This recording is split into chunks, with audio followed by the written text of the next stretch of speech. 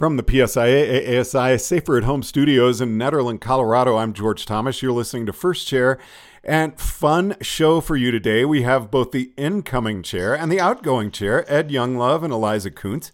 Thanks very much for joining us. Yeah, thanks, George. So glad to be here, George. Thanks. Ed, it's very hard to say outgoing chair, except that that really fits your personality.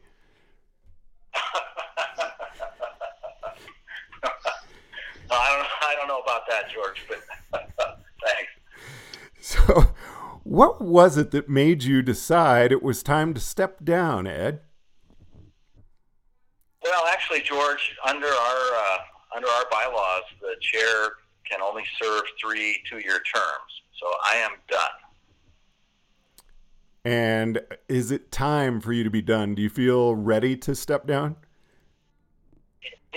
It is. 6 years is a long time, and I really thoroughly enjoyed it. But it was certainly time for me to move on, and more importantly, I think for the organization. I mean, it's always good to get some new people in there, and Eliza's going to do a great job. So I'm really excited about that. And Eliza, I have heard nothing but good about you. What was it that made you decide to run for the position? Oh, well, that's easy, George. That would it would be Ed that made me decide. Ed has done a really thorough job in his tenure as chair to really set us up for a positive succession plan, and he pulled me aside quite a while ago and put that bug in my ear. And at first I reluctantly said I'd give it some thought and be willing to work with him to see if we get to this point. In the last probably year and a half or so, Ed and the entire board and staff have done a really great job to, just help train me almost and just introduce me to what's going on and what it takes to be the chair. And so thanks to Ed's efforts there, I feel ready to come on board and can't thank Ed and everyone enough for the support. And Ed, that really leads into my next question. And please just take the compliment. I mean, someone such as yourself who has done such a phenomenal job in the position, it can be really intimidating to come in and follow someone like you. So what did go into talking to Eliza? What were some qualities you saw in her that made you think that she would be excellent in the position? Well, Georgia, honestly, I mean, that was so kind of Eliza, but, it's been in my mind since I talked to her about becoming the vice chair, almost 6 years ago. Eliza has such great qualities in terms of really what the board, I think, and the organization really needs in terms of building that, kind of community around the table at the board, building relationships, building trust. Those are some of the great qualities that I think Eliza's really going to bring that made me want her to be the chair of this organization. So, Eliza, you're feeling prepped? Any nerves about stepping in? Oh, absolutely. Absolutely. I mean, it's a new position, and anything new is a little bit unknown. But as I said, I really think Ed and the board and Nick and the staff have done such a great job to help include me and answer questions and be very open and honest to what this entails to be the chair. That I have some nerves, you bet. I mean, it's a big job in my mind to not only fill Ed's shoes and all of the past chairs before him, but there's over 30,000 people looking at us and to what decisions we make as a board, and there are definitely some nerves, but the board most likely is as strong now as it has been in my tenure and even Ed's tenure on the board, and we just have a fabulous support crew and board members that are ready to step up and do their jobs as well, and it certainly isn't on one person. And Ed mentioned the teamwork and the team building, and we have a very cohesive board and a bunch of strong leaders, and I think because of that, then I can feel confident moving forward on the 1st of July. And Eliza, I don't want to pick on you, but I have to ask, did COVID throw a wrench in this? Or, I mean, is that upsetting any plans or anything? How are you handling that? It's been set up so that after 6 years that there's not an end. An end to Ed's term, or there's a quote unquote new board coming in and out with the old and that sort of thing. And Ed has done a really great job to set us into motion where we're in a pretty good place to handle what's thrown at us. And this COVID situation is a perfect example of that. And we just have to run with it and go with it. And fortunately for us, we've just had a national board meeting, virtual board meeting a couple of weeks ago, kind of in the heat of all of this, and working with Nick and the staff, have been able to address things as they've come forward. But George, I will say though, that's one of the, people ask, what defined Ed's term and what will define mine, and starting off with a bang. With this going on and everything that's going on, quite frankly, in the nation right now, puts a different spin on things. It's certainly not business as usual in anything, but I would hope that it wouldn't have been anyway. And then we're set to move forward and do our best with what comes at us. I'd like to step back a little bit, ask you both the same question. Ed, let's start with you, but what was it about PSIA ASI that made you want to join at the beginning, the first time? Well, it probably was the people in the ski school that I went to work for that really encouraged me to get involved with PSIA and AASI. I really loved learning more about skiing. I soon found that there was a lot more to skiing than I had ever understood, just in terms of technical information and the teaching aspects of it. I just really enjoyed learning more about the sport. And are you a lifetime Northwesterner? That's a really hard question for a military brat to answer. Oh, George. There you go. How about your ski career? For the most part, yeah. I mean, I spent my high school years in Hawaii, but my formative skiing years really were on Kodiak Island in Alaska, in a small military free rope tow resort, I guess if you want to call it that.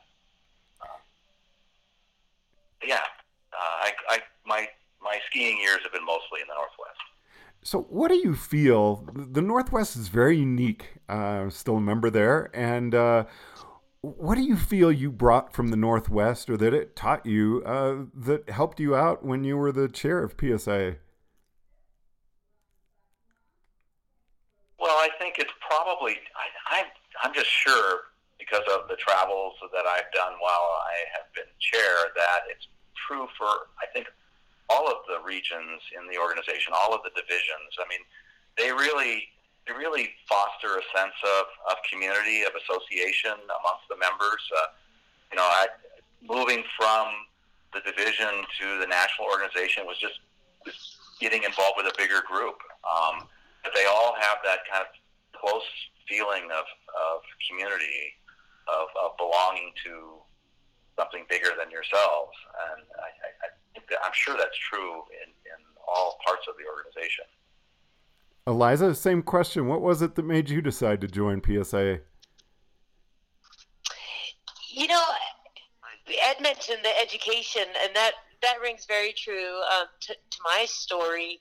I had actually taught when I was in high school for a couple of years, and wasn't PSIA wasn't on my radar. But then when I went on to college in upstate New York, I was actually studying education. I studied to be a physical education teacher, and I also studied outdoor recreation, and had liked teaching skiing in high school. So I looked for the nearest place in upstate New York to maybe try to teach, and found that, and entered into a school that had PSA roots with Terry Barber, who was there at the time. and was introduced to education from a skiing standpoint, and I thought, that just fell right in line with what I was actually studying in college, and what I wanted to do for my career was to be in education. And so I started to see those similarities between teaching skiing or teaching something within a gym or out on a soccer field.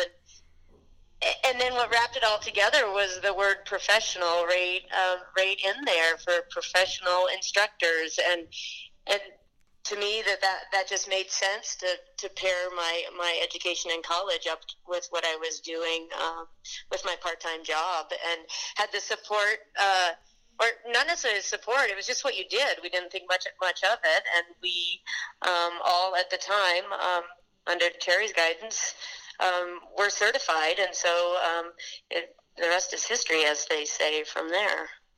And how do you feel PSIA helps instructors succeed, Eliza? Oh, how much time do we have, George? This was supposed to be a quick conversation.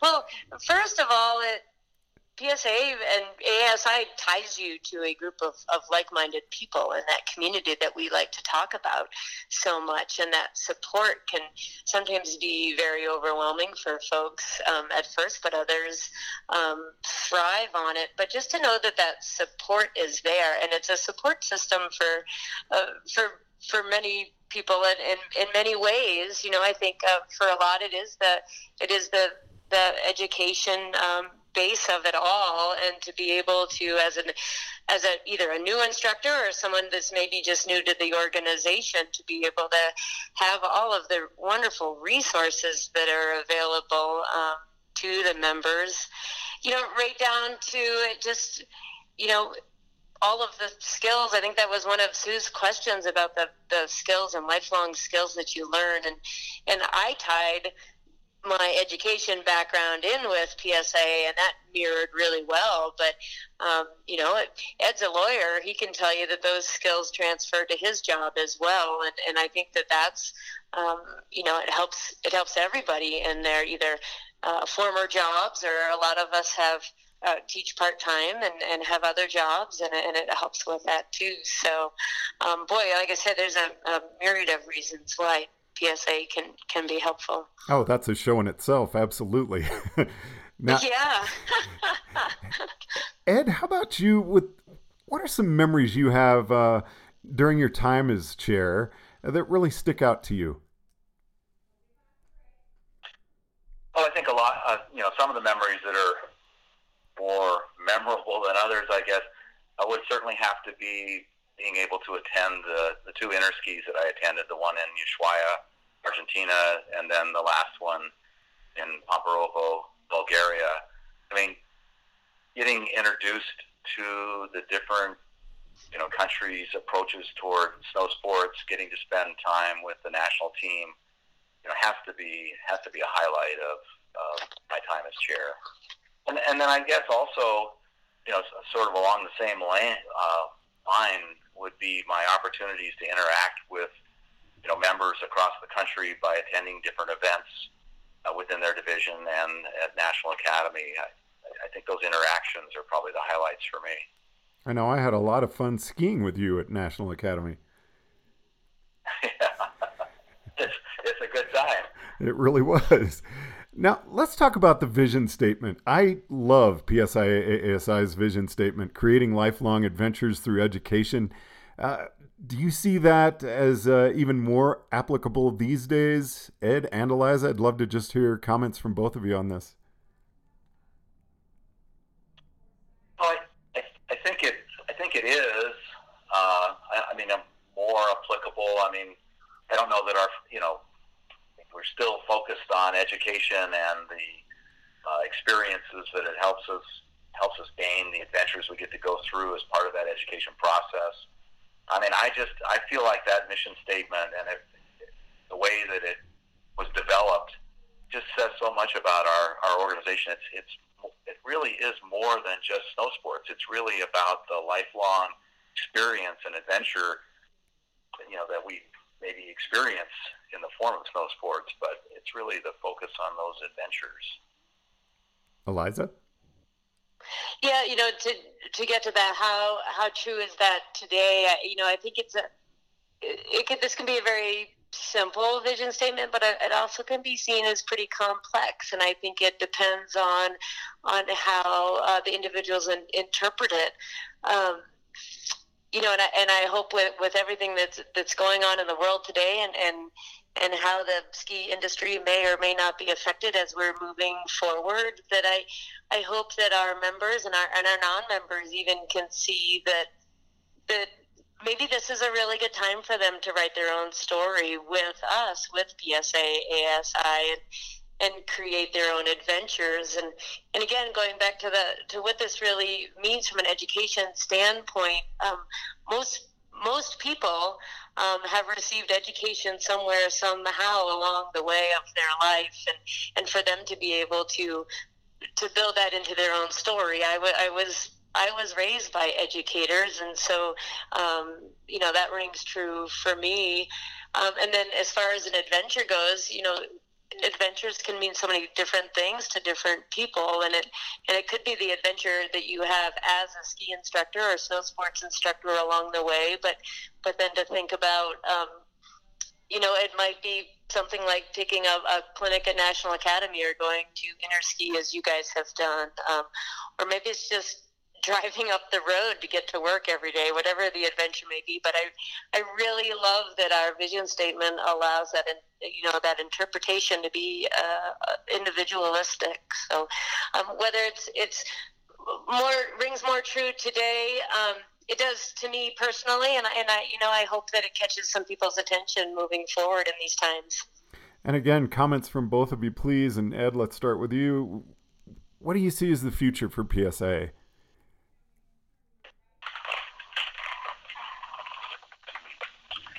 Boy, good question. Well, despite the pandemic, despite the situation that we find ourselves in now, I think our future is really bright. I think that the organization is laser focused on, what we call the ends, the educational purposes of the organization,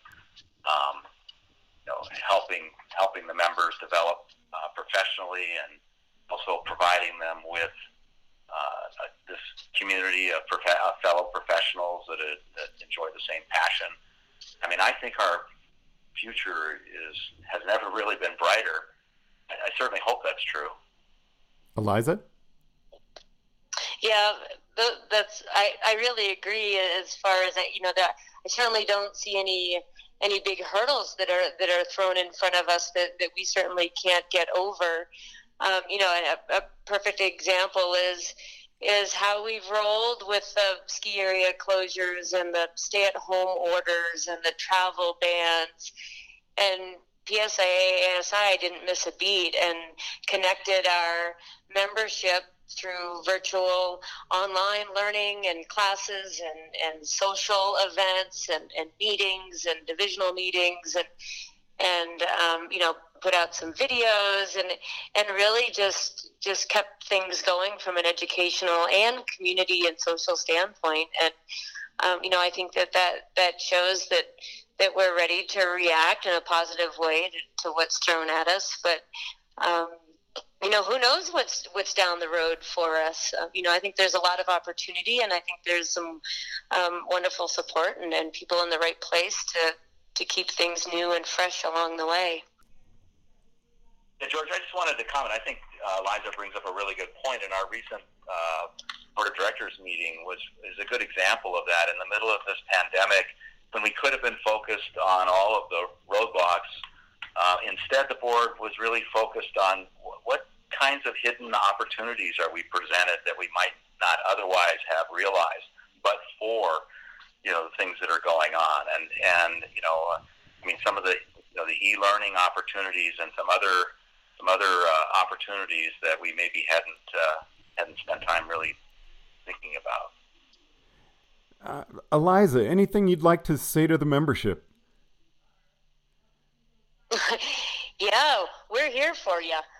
Despite everything that's going on, and I also think that I'd love for the membership to go out and say something to the non-members as well.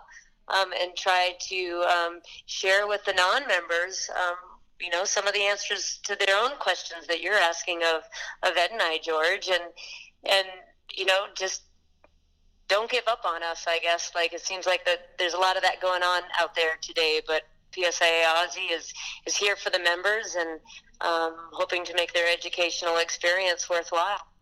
Ed, anything you'd like to add?